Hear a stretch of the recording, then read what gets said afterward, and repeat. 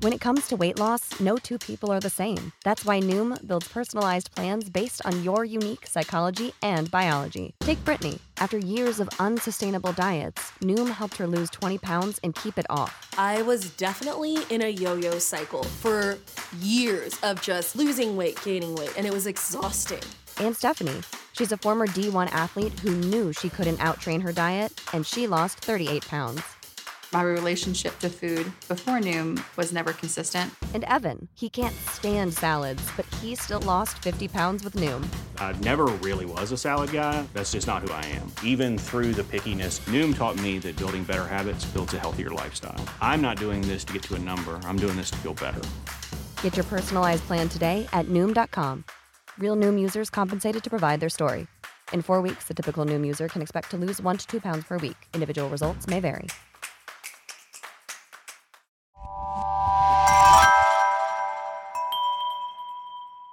Slow Burn Media, an evergreen podcast, presents Who Killed, a podcast that provides a voice for the voiceless.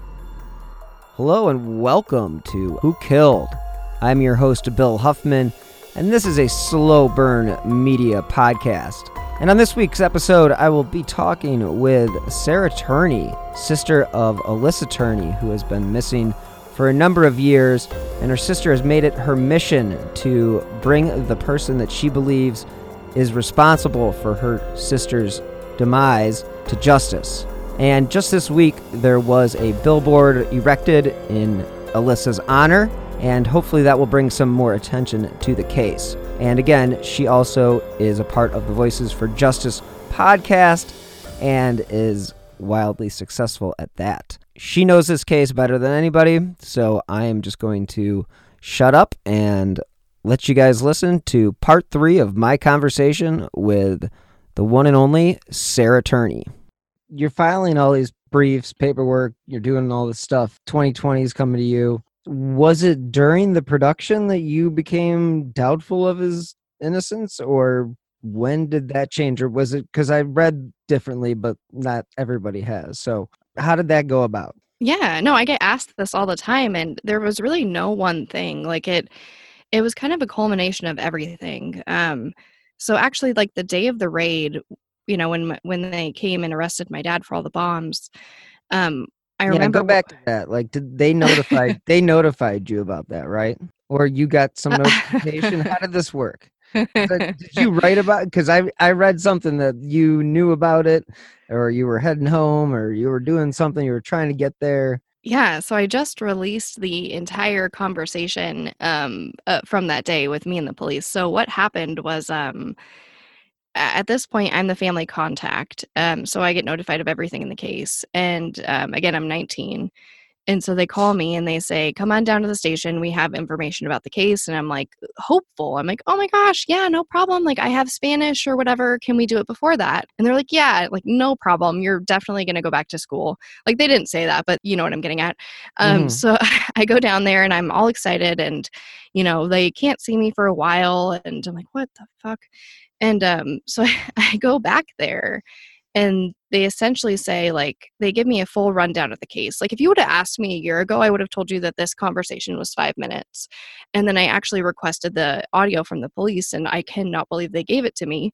But they did. And it was a full rundown of the case and how they've exhausted every lead. How it's not this guy and it's not her boyfriend, and they don't think that she could have run away. And, you know, they say, oh, you know, Sarah, oftentimes the last person to see them is the person who's responsible, which is my dad. And they keep telling me that she was sexually abused. And they tell me that I had a sister that I didn't know about that my father, like, refused to claim. And then they say, so we're executing some search warrants on your house. Okay. And back to the sister that you didn't know you had. Yeah. Not to make things crazy or anything. Did this sister actually exist? I believe so. The police say that they know You just for never, sure. They never notified you actually of who she was, though? I know who she is. Oh, shit. Okay. Sorry. No, that's fine. I know who she is. I looked her up. That side of the family won't respond to my messages, which is completely understandable. I do not blame them at all. But I have seen a picture and spoken with my brothers, and Yeah, we know who the girl is, and it is 1,000% her, and they don't seem to want to be involved, and that's, like I said, I completely understand. Yeah, that's just that was one of those things I just didn't really. I don't know, it's kind of touchy subject. So Oh no, it's all the touchy. whole You're fine. I was just gonna say the whole thing's fucked up to begin with. So let's just be honest and call a spade a spade. So Yeah, there's so many of those things, right? We're like, oh, what about the shooting in the 70s? What about the sister you didn't know about? What about the rape? And it's like, you could jump around forever. oh God, what was the shooting in the 70s again? I mean, this is how crazy this thing. This is why when we first talked, I was like, holy shit, we got to have another one because this is just insane. Like, yeah. So okay, just give me a quick recap and a listener recap of the shooting in the 70s that is somewhat questionable. Sure. So my dad was a deputy sheriff in Arizona from 1970 to 1974. And in 1974, his brother shot his wife multiple times. It was an attempted murder. She did not die, thank goodness. And essentially, the police are aware, in Alyssa's investigation, are aware that my father tampered with the crime scene in some way. Something to do with the gun or hiding the bullet, something to that effect. I can't remember exactly what it was. But I've spoken to his brother also, and his brother says that he essentially tried to frame it as if the woman was attacking my uncle. But yeah, so he was a deputy sheriff, and he tampered with this crime scene in some type of way, and then resigned quickly after that. Yeah, I would say 4 years after joining the police force is definitely a pretty short time span. Not seeking to get a pension if you're doing that. Okay. Yeah, and there were no charges ever pressed. Ah, well, isn't that convenient? Mm-hmm. Yeah, and he was also having an affair with that woman. Like I said, you could go on forever. But yeah, so that's the quick overview. Geez, wow, gosh, so many wonderful things so many avenues to go down that are just. It's a pattern of behavior. Well, it's a pattern of behavior, which is why I bring it up in the podcast. It's not because I love talking about this poor woman who got shot or whatever. But if he was a police officer, that says a lot about the case. And if he's covering up crime scenes, that also says a lot about the case in my eyes. Yeah, I think anybody that's seen anything in any television show or read about any corruption or inside dealings with law enforcement, I mean, there's always going to be somebody that's going to kind of cover your back. And especially in the 70s, when you really don't have any records. I mean, it's all about you writing down whatever you saw, and that is what happened. That's it. So you're kind of. Oh, yeah. Well, domestic abuse laws were extremely different, if not non-existent. So, yeah. Yeah, it was not not the time, unfortunately. It was not the era of the Me Too movement. And it definitely was rough on the sorry about that. I mean, I'm a man, so what am I going to do? I can't. Yeah, no, you're fine. But it does. I mean, it sucks. I mean, that's just shitty that it had to be like that or was like that and all that stuff. But so here we stand, and it's 2019. 2020. Oh God. I'll edit that out, or no, I'll leave it in. Whatever. Anyway, it's 2020. Shit. Hugh Downs, Barbara Walters. We're here in 2020, though, and your dad's free or, not in jail, because if he did this, he's not technically free in his mind. Do you think that you'll be able to get enough media attention to get him brought up in the grand jury? Yes. 1,000% yes. Well, that makes doing what you're doing 100% worth it then. Well, I have to believe that way. You know what I mean? I can't leave any doubt in my mind. And I'm not asking for anything crazy. This isn't a precedent. Like, there have been so many nobody cases that have been tried in Maricopa County and in the United States. I mean, dating back to, I want to say, I can't remember if it was county specific or US wide, but like one of the first cases was like back in the 50s with nobody cases. Like, it's not new. I'm not asking for anything crazy. And although people like to say that there's no evidence, like, I just highly disagree. And yes, I'm biased and I'll be the first one to say that. But like, here's a man with a video library that spans 50 years. And we're looking at one specific day in which his daughter's missing, in addition to another day in which he says his daughter calls. And those things are missing. Like it's almost like an absence of physical evidence. Does that make sense? Yeah, I Like- mean, exactly. Yeah, it would be like if you went and got the mail every day at a certain time, and then the Tuesday of the month that your wife gets killed, you didn't go get the mail that day, but every day you got the mail. I would say, yeah, it definitely fits a pattern of, it breaks a pattern is what it does. Mhm. And Well, look at Watergate. You know what I mean? Like that one chunk of audio or whatever that was missing. Like that was a Exactly, huge point in their right. case. Why can't we use the same thing here? Granted, it's not the White House and it's not the president, but the same rule applies. I don't know. I yeah, just think that the same people rules do apply underestimate to the value of everybody. the They evidence that do. we It's do have. weird. It's weird how that is. The same rules do apply to everybody, president or not. But You know, I'd yeah, hope so. the Watergate example is a good example because it is definitely, oh, look at all this tape. And then all of a sudden, boom, the day that you're not talking about, you're supposed to be talking about this and you're not, and there's nothing there. It's Yeah. too many coincidences to say that it's one thing than it is another. Yeah. I mean, it's just, I feel like the police in the state right now have to make a decision if, like, what's the lesser of two evils for them? This media thing getting bigger and not going away, or them actually exposing what they might have done wrong in this case?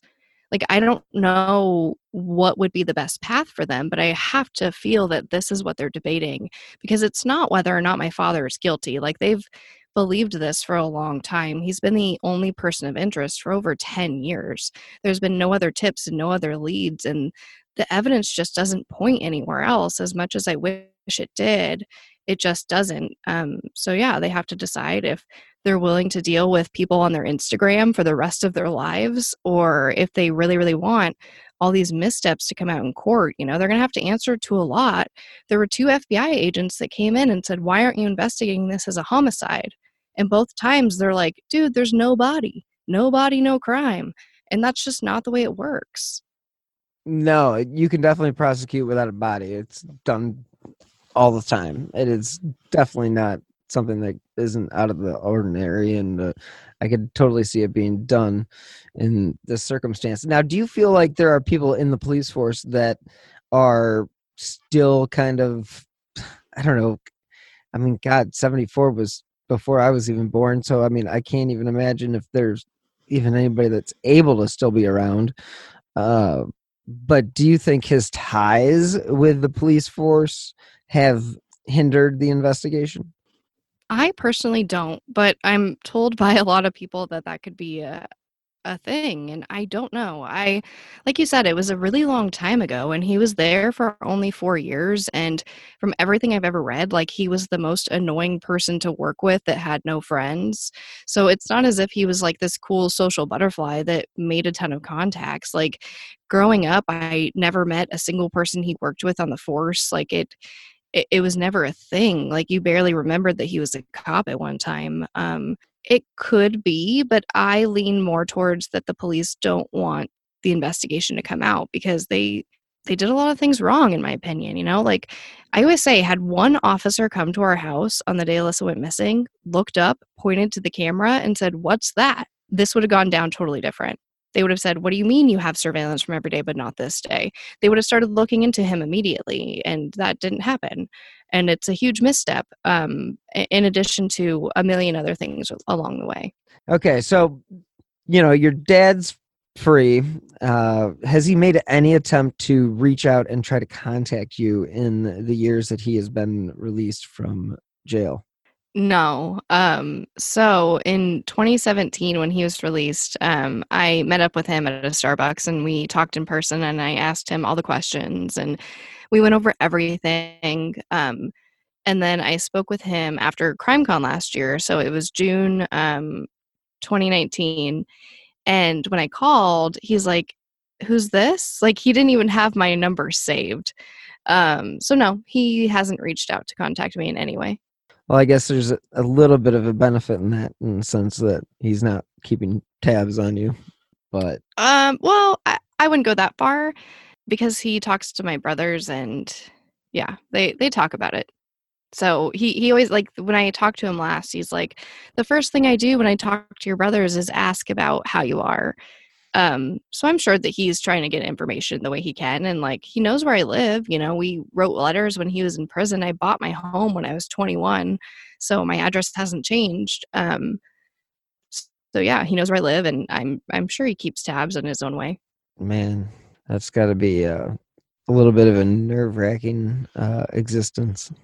Sometimes I waver between like, okay, if he tries to do something, like, here's our evidence. Like, I feel like it's such a strong thing to have in court, which is so stupid and reckless and do not recommend to anyone listening. But, you know, I have those thoughts, and I waver in between being mad and wishing he would. And then, yeah, sometimes when I'm alone and I hear a bump in the night, I think it could be him. Yeah, I'm fairly close with James Renner, who's a true crime author and done many things on Amy and Kelsey and Liberty and all those people. And, you know, he talks about, he's like, well, you know, the way I look at it is if they attack me, at least I know they're guilty. I'm like, huh. Me and James Renner, man, he actually predicted something in this case. Little do people know. What's that? So what's funny is I reached out to him because he predicted this accurately. Like, I was like, why are people freaking out? And by people, I mean one person that I don't want to mention, honestly. But so when I reached out to him, he was like, interesting story or something like that. And he goes, how'd your mom die? You know, do you think your dad had anything to do with it? And at the time I was like, no, cancer. Like, he's way off. But come a few years later, I get a document and it shows that my mother died one day before her life insurance policy was due to lapse. And I spoke to an aunt that I hadn't spoken to in 25 years. And she tells me that they all believe that he like overdosed my mom on morphine in order to hit this deadline for the life insurance. So James Renner was like absolutely 1,000% correct. And like, I will forever have respect for him for that. Wow. Yeah, knowing that my like, dad, what a crazy prediction to make. Yeah, knowing that my dad had cancer and died, and the amount of morphine pills that he had, I mean, you could have killed the neighborhood, you know, without even thinking about it. I mean, it's just one of those things. It's just when you're in pain, they give you pain medication, and it's not that difficult to overdose somebody on morphine and have it just show up as, you know, they had overdosed on morphine, but they're also dying of cancer. So, yeah, well, I mean, there's a lot that goes behind that, right? Like, he requested specifically that there was no autopsy performed, despite him wanting to sue for lung cancer for the tobacco companies. Like I said, she died within 24 hours of her life insurance policy lapsing, and he knew that because he quit his job. He quit his job and signed a paper that said that the health insurance will stop at this point, and so will the life insurance. And then there's reports of like underdosing and overdosing, and there's a bunch of weird statements. And like, when she died, she freaked out and asked them to call 911.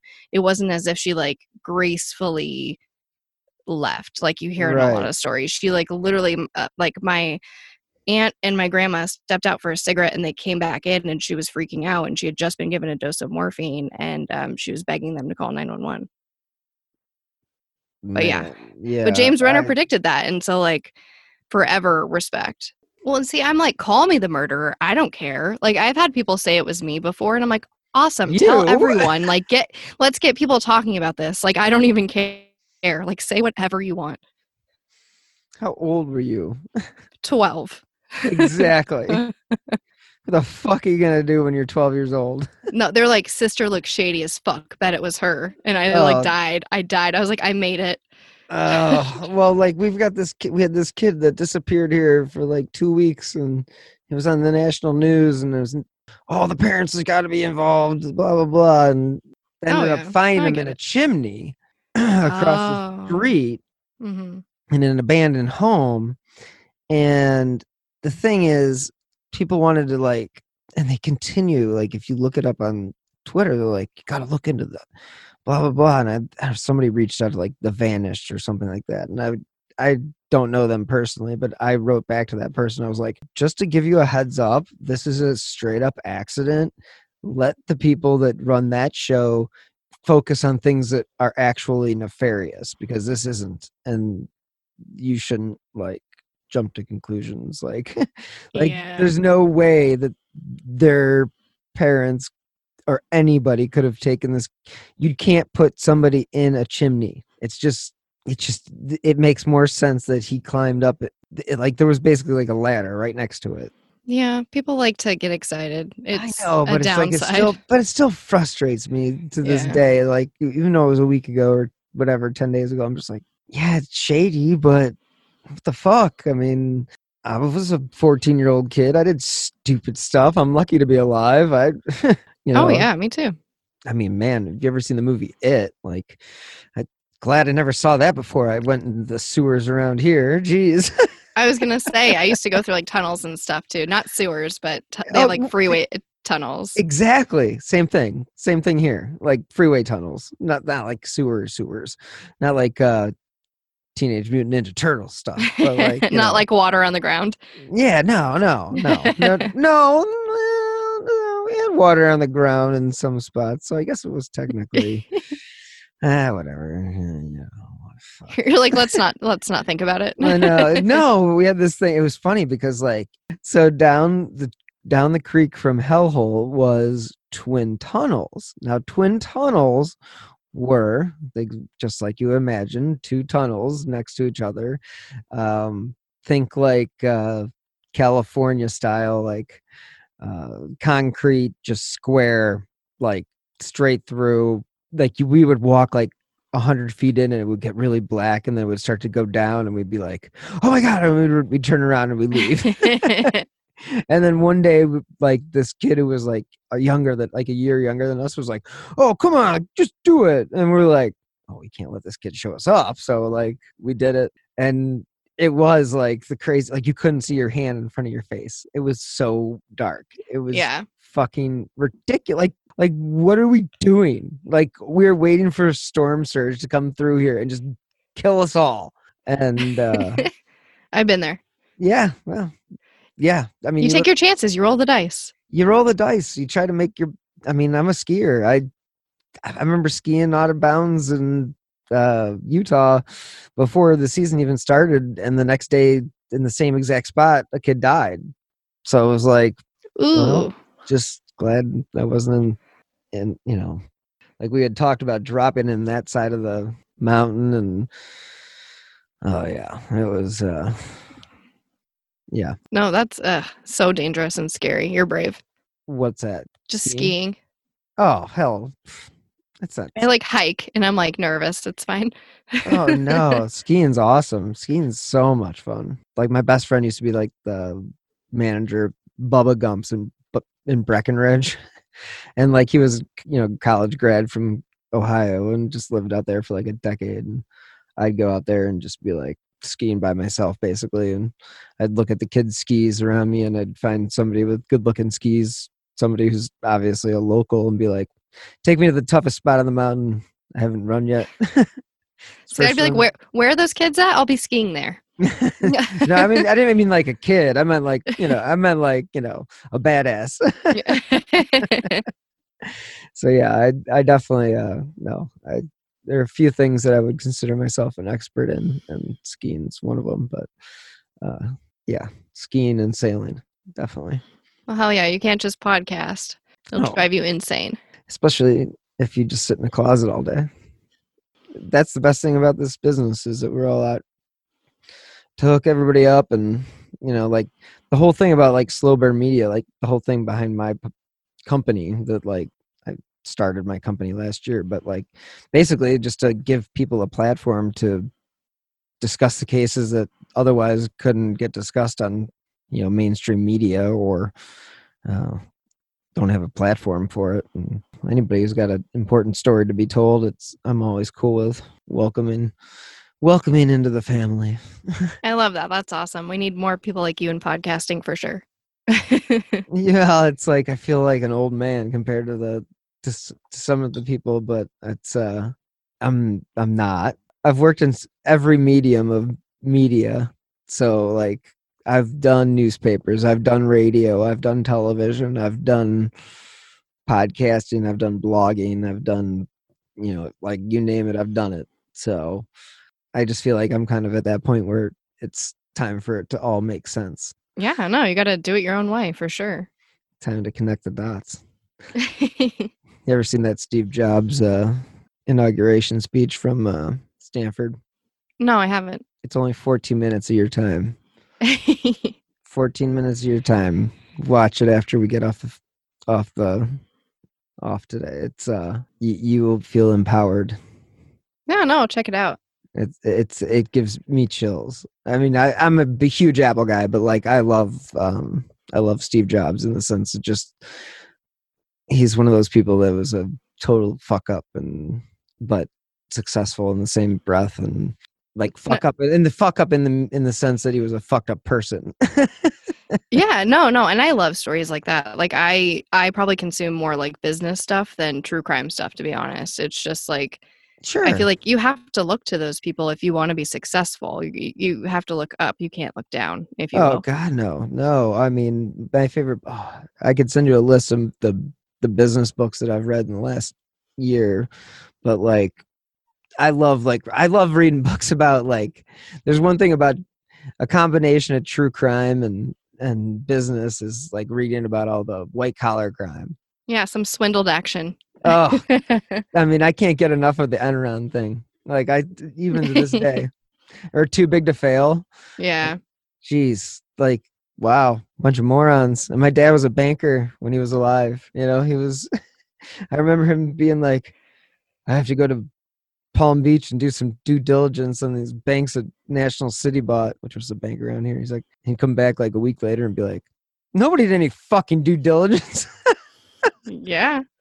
Like, what the fuck did they just buy? Like, they're just it's all like fake. It's just, It's so insane.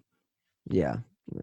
Not to spend literally 10 minutes going off the subject matter. Oh, you're fine. I like to do that on occasion, just to, because I do that. No, I like talking about the industry. It's nice to do, to be honest. Yeah, I mean, the industry itself it's interesting and it's changing, and like we're still at ground level, I'd say. Maybe first floor, but still at ground level for the most part. I can't thank this week's sponsor enough, Podcorn. They make connecting podcasters with sponsorship opportunities such as host-read ads, topical discussions, interview segments, easy as possible. I've been working with them for a while now, and they are by far the easiest way to monetize your podcast. They have taken what had been a time-consuming part of the podcasting process and have made it easy for me to focus on what we as creators do best: create. If you're looking for a way to get paid for the hard work that you put into your podcast, then look no further than Podcorn. You set the rate you believe to be fair and deal with the brands directly. There literally is no middleman. And at Podcorn, you will never give up any rights to your podcast. Their mission is to make sure creators like me are compensated in an appropriate manner. You can check them out on their website, podcorn.com. They have packages for podcasts of all sizes. And again, I can't thank them enough for making my life easier. I've provided a link in the show notes as well, so you can find out exactly what Podcorn can do for you. Anyway, all right, let's jump back in. CrimeCon, I mean, being on Podcast Row last year when I was there, I just felt like I never had time to do anything. The fortunate part about that was it wasn't my booth. So I was there with Missing Alissa, and I was also very fortunate to have a lot of meetings with a lot of people, and I was being pulled everywhere, if you will. So I didn't spend a ton of time on Podcast Row, but we did have a live show. Mover and shaker. Yeah, I mean, it resulted in 0 deals, which was really exciting for me. I really loved that for the case, because it was like Dr. Oz, and like, we'll get you on TV here and we'll get you on TV there. Oh my gosh, this is going to be great. And then I think they look into it and they're like, oh my gosh, this is kind of up in the air. It's like kind of a weird legal area to be speaking about this. It's like too much of a risk for them to put me on Dr. Oz or Dr. Phil without like my dad there or whatever. That's how I'm justifying it. Or maybe they just hate me and don't want to do it. I don't know, and I don't care. But yeah, I didn't get to spend a lot of time doing that. But yeah, I did a live show, and I went to some meetups after, but I wasn't a podcaster then. So I just kind of attended everything, which was totally fine. But I would love to have some type of official meetup, because I I have plenty of energy for these events. It's just like the staying out till like 5 a.m. that I cannot hang. I'm so No, boring. no. Stop that talk. I can't stay up till 5 a.m. either. I mean, shit. If I stayed up till 5 a.m., I don't even want to talk about it. That would be the worst thing in the world. I did it. It was the worst thing in the world. Oh, you did? One night. Oh, It no. ruined CrimeCon. Nope. I refuse to do it. Been there, too old. Not that I couldn't do it. That did not mean, just because I said I was too old did not mean I can't do it. I did not mean that in any way, people out there. It just meant I know better than to stay up till 5 a.m. if I have to stand and talk to some people for 2 hours and talk about different cases. You know, it's one of those things that it is fun to go out. I mean, I know that when Nick and his wife, like, we went out, God, we went to this really great dinner, and that Saturday night, and we were out till 2:30 or so. Yeah. But you get swept up. You get so excited. You see people you don't get to see all year. Like, I don't, it's a really fun time. But yeah, I want to do meetups. I'm not on like whatever text chain every other podcaster is on or whatever. I'm not either, Like, so don't worry. I mean, people are like, oh yeah, there's a meetup at 9, there's a meetup at 11, and I'm like, where? How? Like, I know how to use Google, and I don't see any of this. Like, where's this coming from? Yeah, so a lot of that stuff just is word of mouth. At least that's the way that I figured it out last year. I did mention something to the captain about possibly doing a meetup with people from, at Passion Case. Obviously, they are friends with the people from Gen Y and Tim and Lance and all the other people that have been on the show so far. Yeah. Group meetups are fun because they're just sort of, they're so casual, and they're not, you don't have to do anything formal. It's just, let's all meet at a bar and drink. Like, I'm so down. Like, that's the way I look at it. And what's so cool is that, like, the actual place that CrimeCon is this year is significantly more expansive than the venue from last season's CrimeCon, meaning there are pools and bars and restaurants and all sorts of things that exist within the actual hotel that didn't necessarily exist at the hotel previously. Now, there was a bar and a restaurant and all that stuff, but this is much more of a resort type place, which is, it's huge. It's enormous, and it should be fun. Like, this should be fun. It shouldn't be tons of work. Like, this should be a good time. No, and I have so much fun. Like, meeting people is the best for me. Like, if I had to choose between meeting fans and meeting other podcasters, like, no offense, I would meet fans all day, every day. Like, I think, like, fostering these relationships with people online is amazing and great, and I really do feel that support. But then I see them in person, and, like, I break down. Like, it's like my internet friends are real when I see them. You know what I mean? It's just, I get so excited, and I love meeting them, like, above everything else. Yeah, I always laugh about that with, like, the internet friends. It's like, you can look at it in so many negative ways, but there are so many positive ways to look at it too. If you just filter out the garbage, because it's just garbage. I mean, anybody who insults you or does this, does that, you look at their following list or, like, how many people they follow. Like, it's like 12. Like, okay, you just joined today to be a fucking dick. Thanks. Thanks a lot. Appreciate it. Yeah. Way to ruin my day for being an asshole, and you don't even have any friends. Like, I, like, pride myself on turning people who hate me into people that care about the case. And I've done it a few times. Like, it's kind of my favorite thing to do. I don't get them a lot, but, like, when I posted something on like the Phoenix Facebook page. Oh, they were posting about how a school was broken into, but they had like they knew who the person was, and they were just like, "Look at how sad this school has so much damages. Here's the teenagers that are responsible. Like, isn't this sad?" And so I posted, and I was like, you know, like I'm pretty disappointed in the way that you're using your following. Like, this is a case that has a conclusion. There's no call to action in this. Like, I was being a brat. It's fine. Like, I was having a day. And but I said it in a professional manner, and this woman comes on and she's like, "Listen, my kids go to this school. Like, that's not cool. Like, this is an important issue." And I was like, "Ma'am, I completely agree with you. You know, I just wish that they would have included some type of GoFundMe or some type of fundraiser so that we could contribute to this cause. You know, this is what I'm doing with my sister and why I did that. I'm so sorry. I didn't mean to offend you." And she was like, "I read about your sister and I completely understand why you're posting on this. Like, you're exactly right to post on this. That's out of control. That's insane. Like, you're so professional." And I won her over, and now she like follows the case. And it's kind of my favorite thing to do because you don't have to be mean. Like, even when people are mean to me, I try to just like, you know, I completely understand why you feel that way. You know, here's why I believe this. Thank you so much for commenting. And that is a very good example of how to handle critique online. But what I will add is that if you spend all your time trying to make people happy, you won't be able to do exactly what you need to be doing. But I will give you my own example of doing that exact same thing. Just in the last Love week.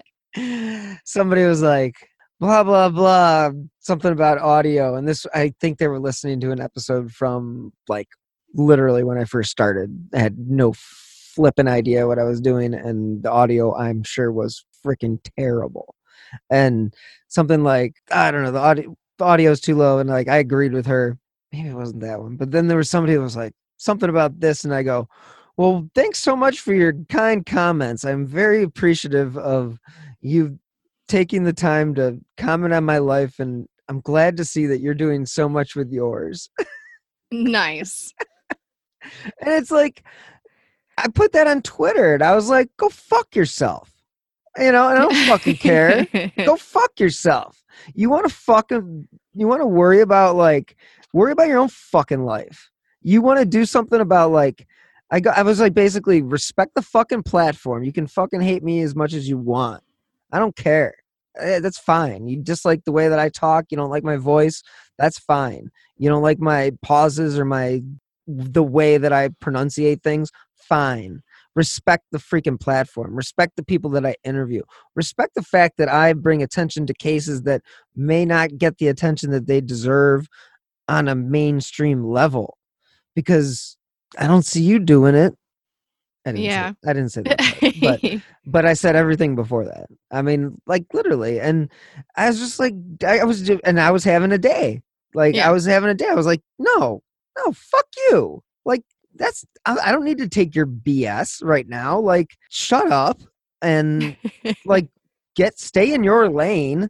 You don't do this. You don't know your business. You don't know how to do this job, nor do you even understand what it is that I am doing. So shut the fuck up and find another show to listen to. I don't fucking care. Yeah, it's just trolls. Like, you can't let them get to you. And yeah, when they're that bad, I usually won't say anything. And then people will go after them. Like, do you know who this is? Like, she's trying to do this. Like, how dare you? And like, I was in customer service for a very long time in high-end baby retail, which meant I was dealing with high-end customers that were pregnant also. So I learned very quickly how to be someone that is very hard for you to be mad at. Like, if you come to my store and your blanket has faded after 6 years, that is our fault. I am so sorry that the quality is not up to the standard. What can I do to make that right? And I think that that's really carried over with me through this. And it's something that just comes natural and I feel is the right thing to do. And I think has really done me a service. And it translates to everything. Like the way I talk to the cops, like I literally just said my first curse word in an email to them ever. And it was like, I don't know what the hell is going on or something to that effect. And it's the first time in 10 years. Like I try to be so deliberately logical and irrefutable, if you will. Like like the podcast. Like, here's all the information. Believe what you want. I'm going to go over every single theory I can think of, including those that don't include my father. Like, I'm just trying to put it out there. But everything points to one thing. Sorry, it is what it is. Like, again, just setting it up in a way that hopefully not too many people can be mad at me. Yeah, I mean, I'm not looking at trying to ruffle people's feathers or make people mad or do things this way or that way. It's just more like the stupid shit that people complain about just sometimes gets under your skin. And it's just like, yeah, all I'm doing is, it's not like my full-time job, as much as I'd like it to be. Like, I'm not there yet. Sorry, guys. Yeah. Like, if this is what I did every day, all day, then yeah, it'd be fucking awesome. But you're going to get a screw up here and a screw up there, a mispronunciation here, a mispronunciation there. I'm sorry, I'm not Dan Rather yet. It's just not there. I can't help you. Yeah. It's like, listen, it's 4 a.m. I'm tired. I have to work in the morning. I have to get this podcast out. I've made no money off this podcast. I'm eating ramen noodles for dinner. I'm sorry if it's not perfect, but I'm trying. I hate to fucking even admit this to you right the fuck now, but I literally ate ramen noodles yesterday. See? I mean, this is fucking pathetic. It's not what people think it is. Like, it's great. Yeah, like people are like, oh, it's gonna, and I do enjoy it. I don't get me wrong. This is nothing against the industry or anything like that. And I do believe it is the future, but it takes effort and it takes sacrifice out of our lives to do that. And I don't think people put any bit of thought into that at all before they put their 2 cents online, because it's like, oh, these guys must be making blah, blah, blah. No, it's not like that. This is more of a service. It's like public access to a degree, but we are PBS. We are funded by viewers like you. But it's like, yeah, I mean, I do feel very fortunate in that I feel like I do have somewhat of a special past because I am, the family member of a victim and a podcaster. So people, I think, have more mercy when it comes to different things that they might, say about other podcasters. Like, I feel like I definitely get a little more leeway because they feel for me more. Oh, I would definitely say that you should definitely get a bit of more of a pass, but I'm acknowledging my privilege. I would also say I don't want people to think that I'm receiving negative comments like on a daily basis. I'm talking about a handful over a couple years span. It's more of just in the 100 good comments, 2 negative comments can ruin the batch. It's just just human nature. Exactly. Well, it's like when you reflect back on a relationship, right? It's like you don't remember the 5,000 times they said I love you or that you look great. You remember like the 1 or 2 things they said that were really mean or horrible or that you took the wrong way or whatever. It's the same way with online. Those comments stick with you more.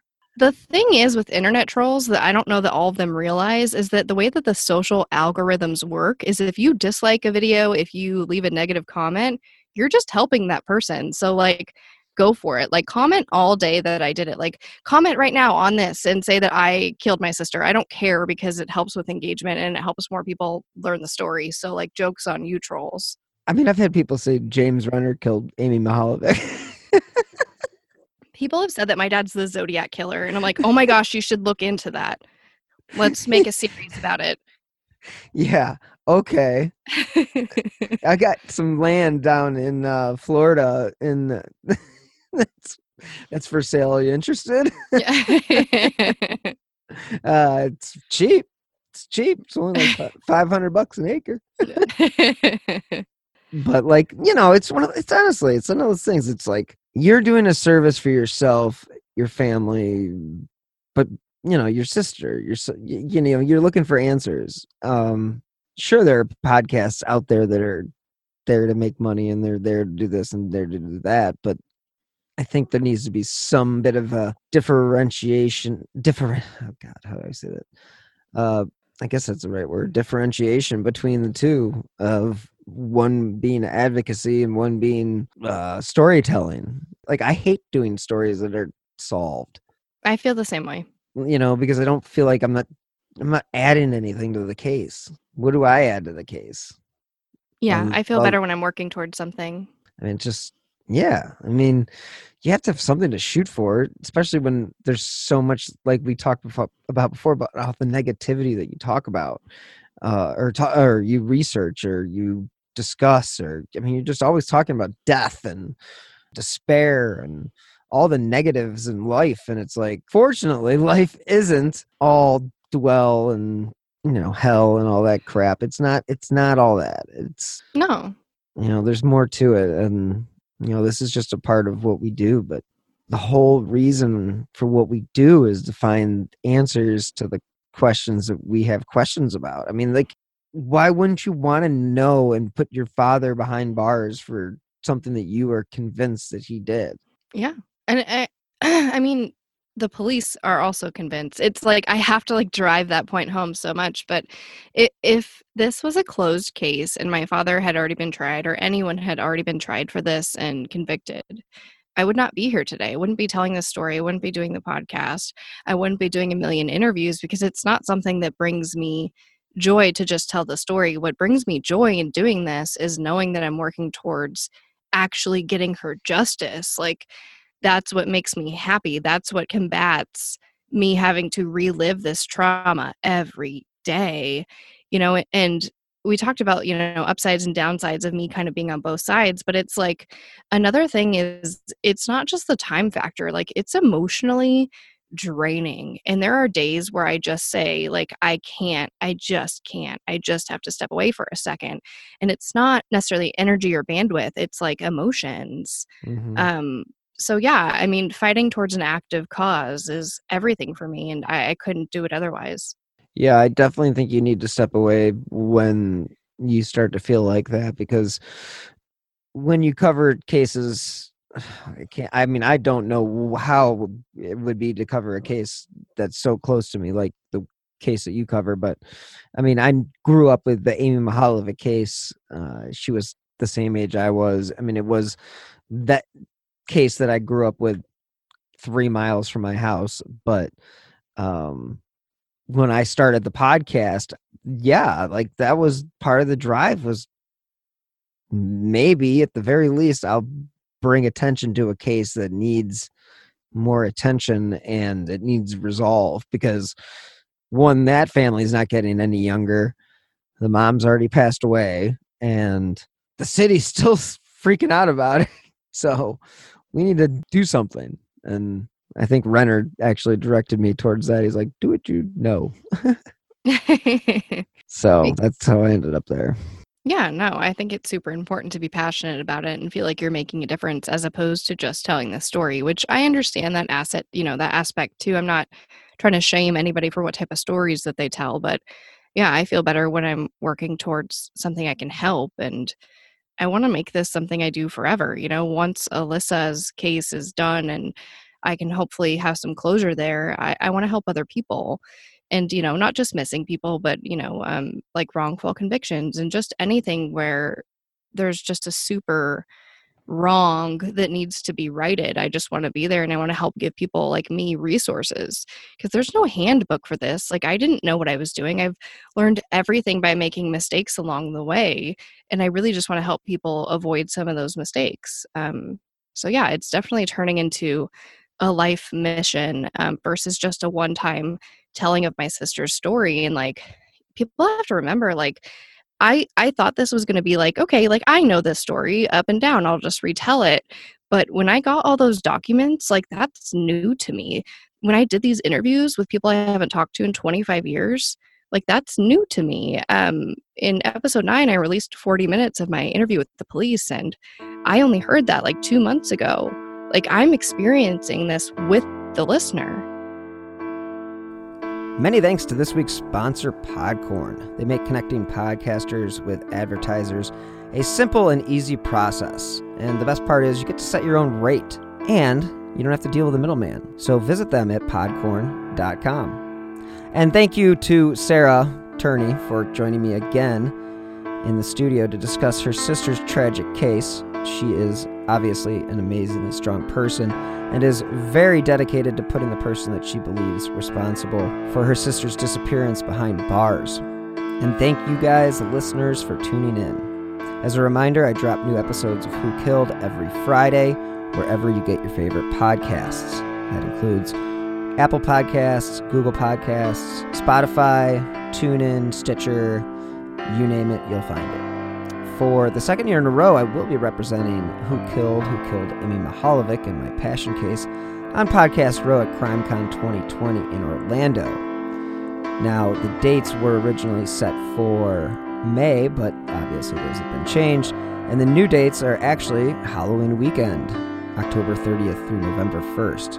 So if you guys want to save on your ticket, you can use my promo code AMY2020. Again, that's AMY2020 at checkout.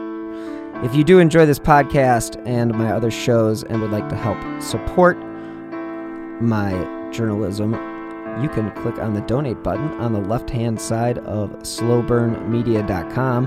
That is slow minus the W. Now, you can also contribute to the show via the Venmo app with my username at Bill-Huffman-3. I will also provide a link in the show notes. Every contribution helps keep these Slow Burn podcasts running. Now, if you do leave a 5-star review on Apple Podcasts or wherever you're listening, that also helps keep the important cases that I've covered in the spotlight. So anyone with information regarding Alissa is asked to contact the Phoenix Police Department at 1-602-262-6141 or the National Center for Missing and Exploited Children at 1-800-THE-LOST. Sarah would also like people to use the hashtag #JusticeForAlyssa while discussing her case on Twitter. That just helps keep her case in the spotlight. If you have any information regarding any of the other cases and unsolved cases I have covered, please contact the FBI at 1-800-CALL-FBI. Now, if you'd like to stay up to date on the shows I have covered, as well as the new shows I have in the pipeline, please follow me on Twitter. Part 4, and the conclusion to my conversation with Alissa Turney, drops next Friday. So thank you guys so much for listening, and until next time, stay healthy and be safe.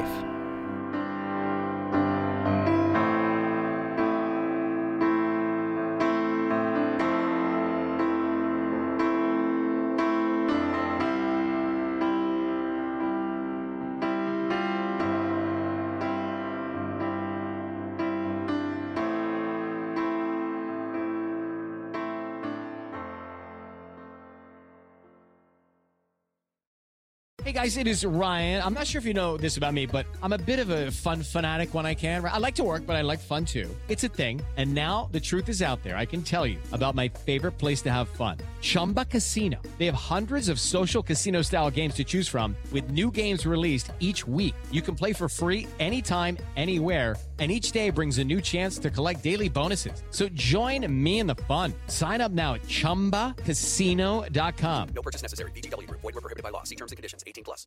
Hi, I'm Matt Harris. Seton Tucker and I host the podcast Impact of Influence, which for 2 years covered in depth Alec Murdaugh, who was eventually convicted in 2023 of murdering his wife Maggie and son Paul. That story continues to evolve, and we will cover that. Plus, we will tell you stories of other true crime events that have happened in the South. Please join us on Impact of Influence. And give us a follow on the Impact of Influence Facebook page.